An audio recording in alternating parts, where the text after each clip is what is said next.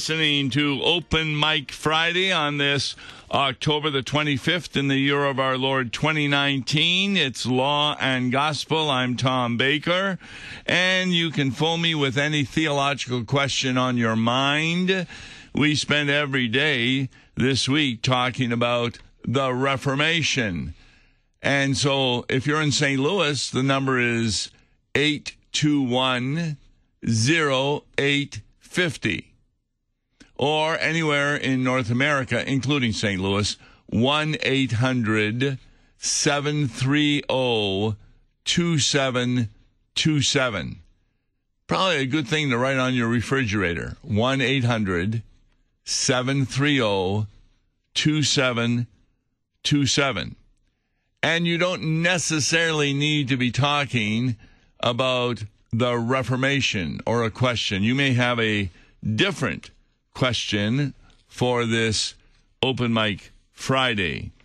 Just want to remind you of our conversation we had with Wes Reimnitz yesterday, an article by Professor Runia, where he was basically talking about what is the essential character of the Reformation. If you want to remember anything about the Reformation, what is it? And we spoke about his conclusion that the main item was a rediscovery of the gospel of God's grace in Jesus Christ. Now, he made a distinction I want to just elaborate on a little bit because it sounds kind of strange. He was saying it's just not a matter of true doctrine, but the Reformation was concerned of the very heart of the gospel itself. Now, isn't the gospel a part of doctrine? True doctrine? So what's the difference he's trying to make? Well, one of the distinctions I often make is between historic faith and saving faith. You can not only have the Bible memorized, but you can believe all the historical events in the Bible, including Christ's miracles, his crucifixion, his resurrection, and still not be saved, because that is not saving faith. That's something even the devils have. They know that the historical events in the Bible are correct, and that certainly doesn't save them. What is saving faith is trust in the promises connected to the historical events of the Bible. And we've been saying that for some time. And this particular author indicated a good summary of those promises are found in the solas, the onlys, the alones. Only by grace, only Christ, only through Scripture, and only on account of faith are we saved. Now, he goes on, and we didn't get to this yesterday too much. Pure doctrine, as important as it is primarily a matter of the intellect. In fact, he says if this had been Luther's main concern, they would have been a place for him within the Roman Catholic system, because the Roman Catholic Church is so wide that it does leave room for the most diverging views and conceptions.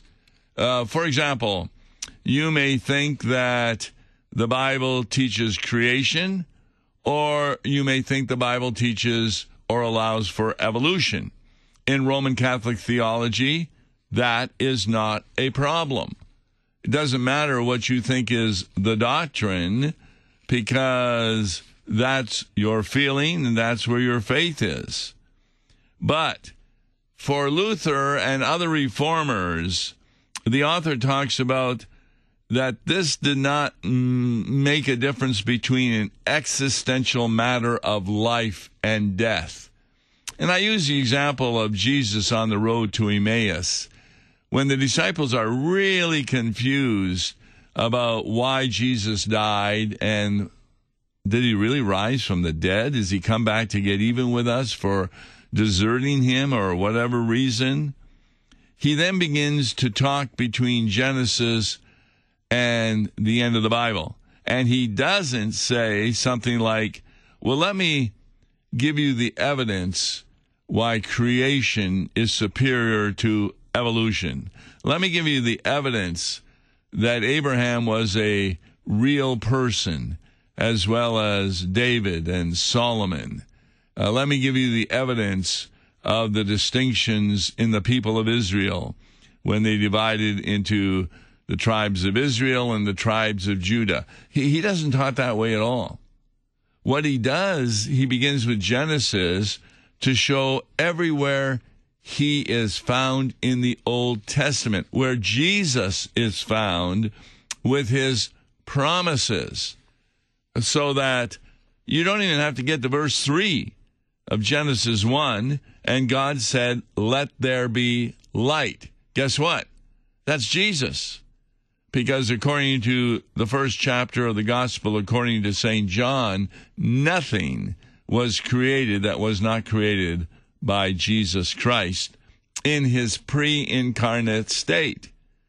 And then the wonderful promise given to Adam and Eve after their sin that through Eve would come a Savior, a Messiah. See, that's much more important than just saying, well, I believe in the doctrine that God came to Adam and Eve and said these things. No, when he's saying these things, he's giving comfort and true hope, because it is impossible for a human being to get rid of their sin or to pay for it. So God in Christ came and did that for them. Now, we didn't get into the purpose of why this gentleman had written this article, but he sees a lot of ecumenical encounters. Well, what does that mean? Well, there are churches talking with one another, and there's even some churches talking with sects or those who have idols like Muslims, etc. And he says that's where the Reformation is important. When we talk about true Christianity with other religions, we need to make it an issue of life and death for their people, because the very same gospel, which was rediscovered in the days of the Reformation, is still the only true gospel. The acceptance or rejection of means life or death. So this is what is important in preaching and teaching. When I do confirmation, for example, yes, it's important that the catechism is memorized by those being catechized, the youth.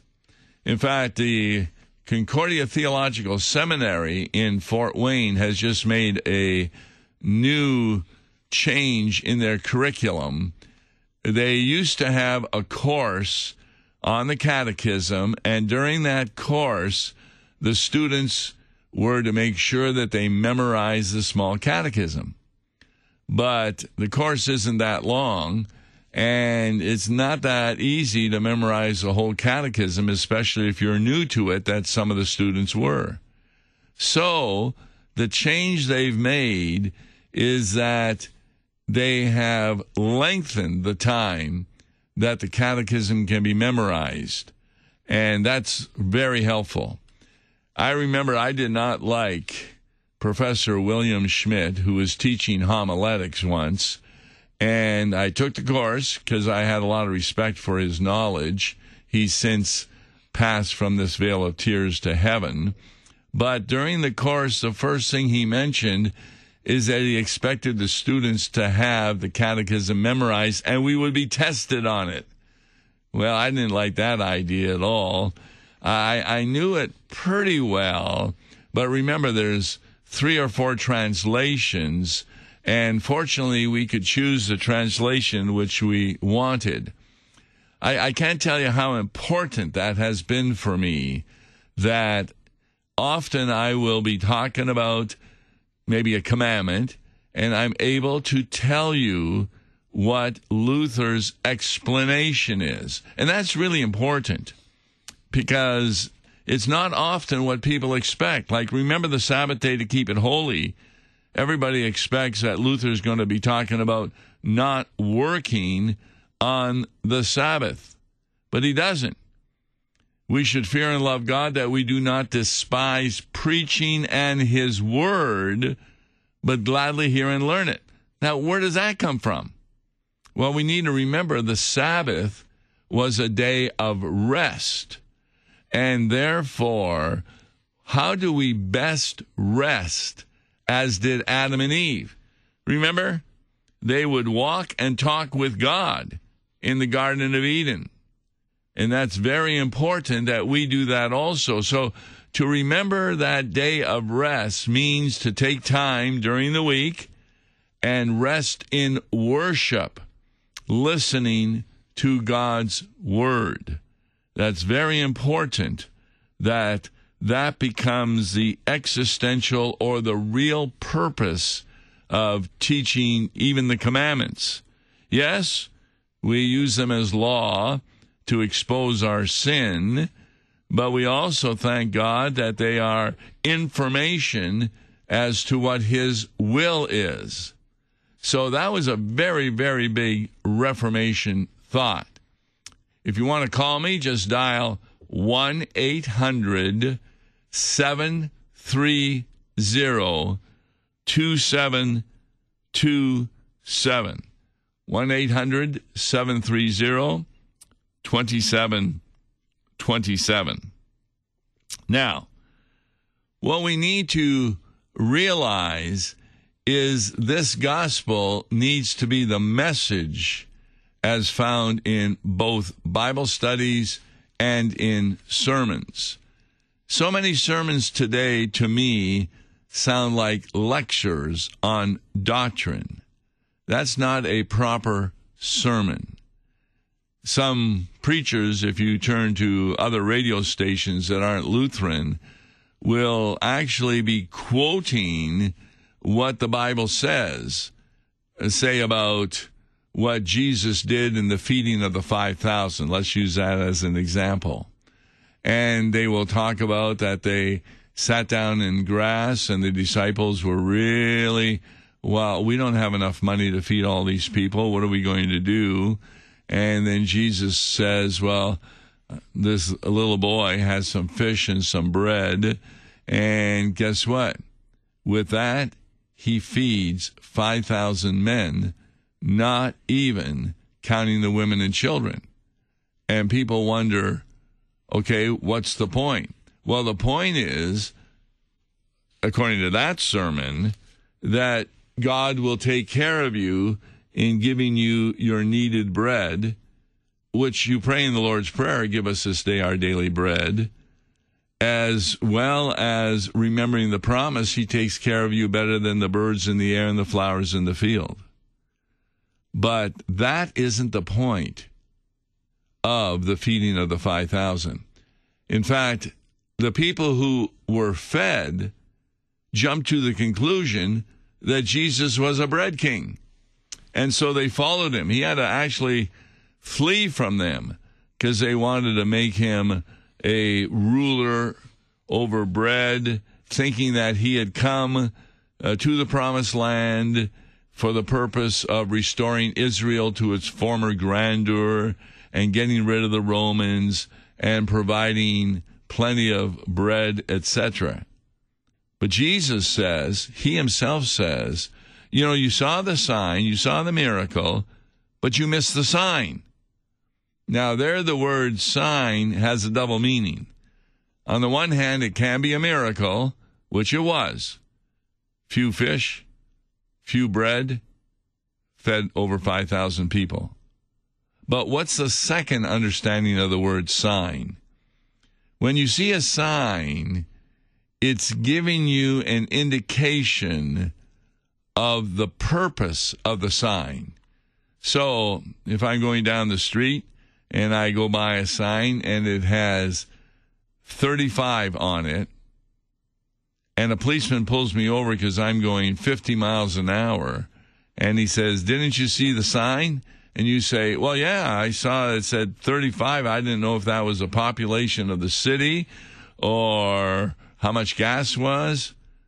No, everybody knows that means how many miles per hour you're supposed to go. Well, that's what happened with the feeding of the 5,000. They missed the sign. They missed the purpose of it. And Jesus explained it. He said that miracle was done to demonstrate that I am the promised Messiah from the Old Testament. That's one of the things that the Messiah, the Christ, the same word in the Greek, was to do. And so that's kind of important, that we just don't speak a sermon and say what happened. We have to also give an understanding of what happened. And that understanding comes about by explaining the meaning of the text. Okay, if you want to call me, 1-800-730-2727. And we're going to go to the phone lines right now and speak with David. Hi, David. You're on the air. Hi. I'm doing my annual calling in, weekly call to you. So excellent. I missed half your broadcast yesterday. I didn't know what it was about. And I usually have a question pertaining to the previous day, like yesterday. Sure. But I wanted you to comment on something I read. It's kind of funny, but it talks about atheists that if they really wanted to get rid of Christians, if they would just all kind of put them on one huge room and shut the door, they would all kill themselves or kill each other. It's kind of funny, but it is kind of bringing out the fact that Christianity is divided and subdivided into different sects, churches, etc.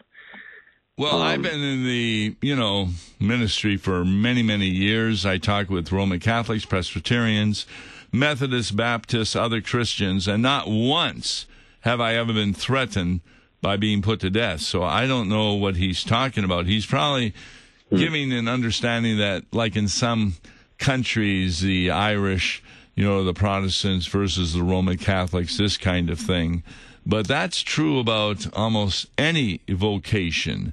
Look at how some unions, when they wanted to go on strike, were fighting and actually persecuting the employers, etc. So that happens if you put a whole bunch of atheists together, I could say the same thing, but it wouldn't be any more true than what he had said.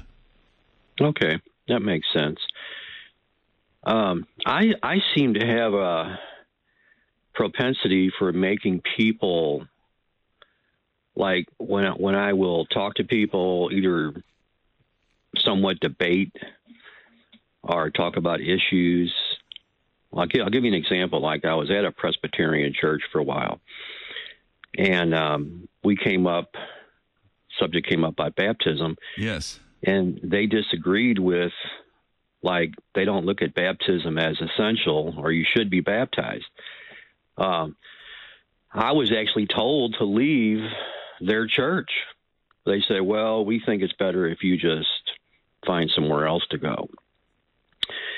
And I could place that with the article, because it's like when you kind of push people on certain issues, whether they're Catholics or Presbyterians, they somewhat get mad at you and tell you to hit the road, so to speak. You know who that reminds me of? Jesus and the apostles, maybe. Very good. Exactly. They were telling him to leave. In fact, anybody who said they believed in Jesus were, in a sense, excommunicated from the synagogue. The word is ekbalo. They were thrown out of the synagogue like that man born blind in John chapter 9. So you're in good company. Well, that's what I thought. My wife told me that. She said, "Hon, you have a tendency of making people upset." And I said, "I don't know why." I said, "I guess I'm in good company because Jesus made a lot of people mad, and so did the apostles, to where they were martyred eventually." But I notice when you bring up certain issues with people, I don't know what it is. It's just it gets into a debate and then a contention. Well, I'll give you a Bible verse that should be helpful in talking to your wife, too, about this. There was another man who was really getting people angry with him. His name was Moses. He had brought the people through the Red Sea into the Promised Land, and then they didn't have water, or they didn't have bread, or they didn't have meat. And so they started blaming Moses for bringing them to die in the wilderness when they could have stayed in Egypt. And remember what Moses said? He said, "You're not getting mad at me. You're getting mad at God." Yeah. And see, that's really when a person does not have faith to believe such an obvious thing as the importance of baptism. That is really an anger directed toward God. And in light of the fact that God puts you between him and them in offering the gospel and the forgiveness of sins, he also puts you between him and them in receiving the persecution that the Sermon on the Mount reminds us is going to happen when we speak the word of God purely. Right. And this doesn't happen all the time, of course, but it seems like there's a tendency there. So I feel better about it. Sometimes I was thinking, is there something wrong with me? Or well, in my Lutheran church, I had a individual who wanted to join, but he believed in evolution.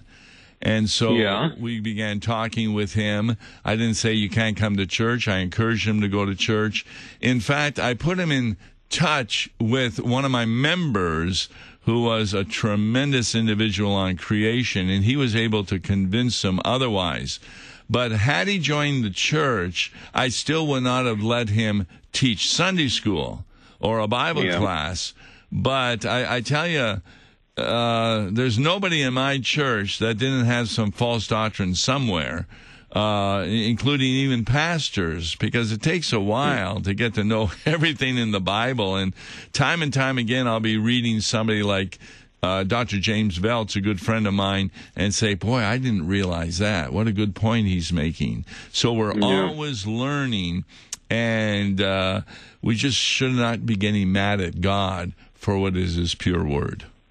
Right. Well, thank you so much, Pastor John. Thank you. And thank you so much for calling. Yeah, that is a problem that we really find. I'm going to be unable to take any more calls at this time. We're near the end of the program. But it's not at all unusual that people are going to get angry at you. What are the two things at a Thanksgiving meal that people say you shouldn't talk about? Politics and religion. Yeah. But Jesus was able to speak about religion at meals, but those were at meals where people were really interested and wanting to hear what he had to say.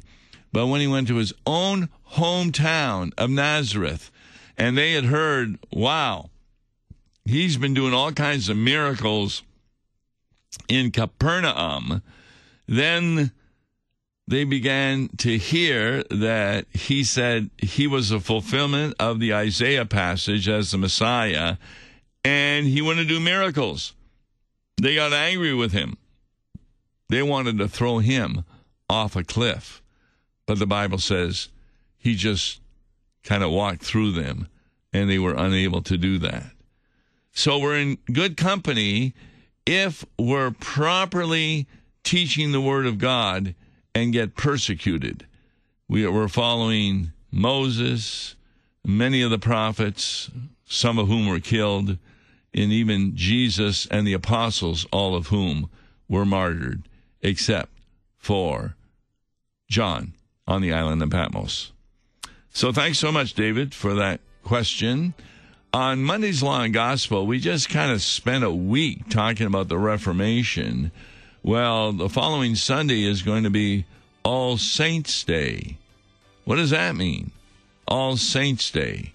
We'll talk about that on Monday and give you some insight from one of the passages that we'll be reading. I'm Tom Baker then. Until then, God bless.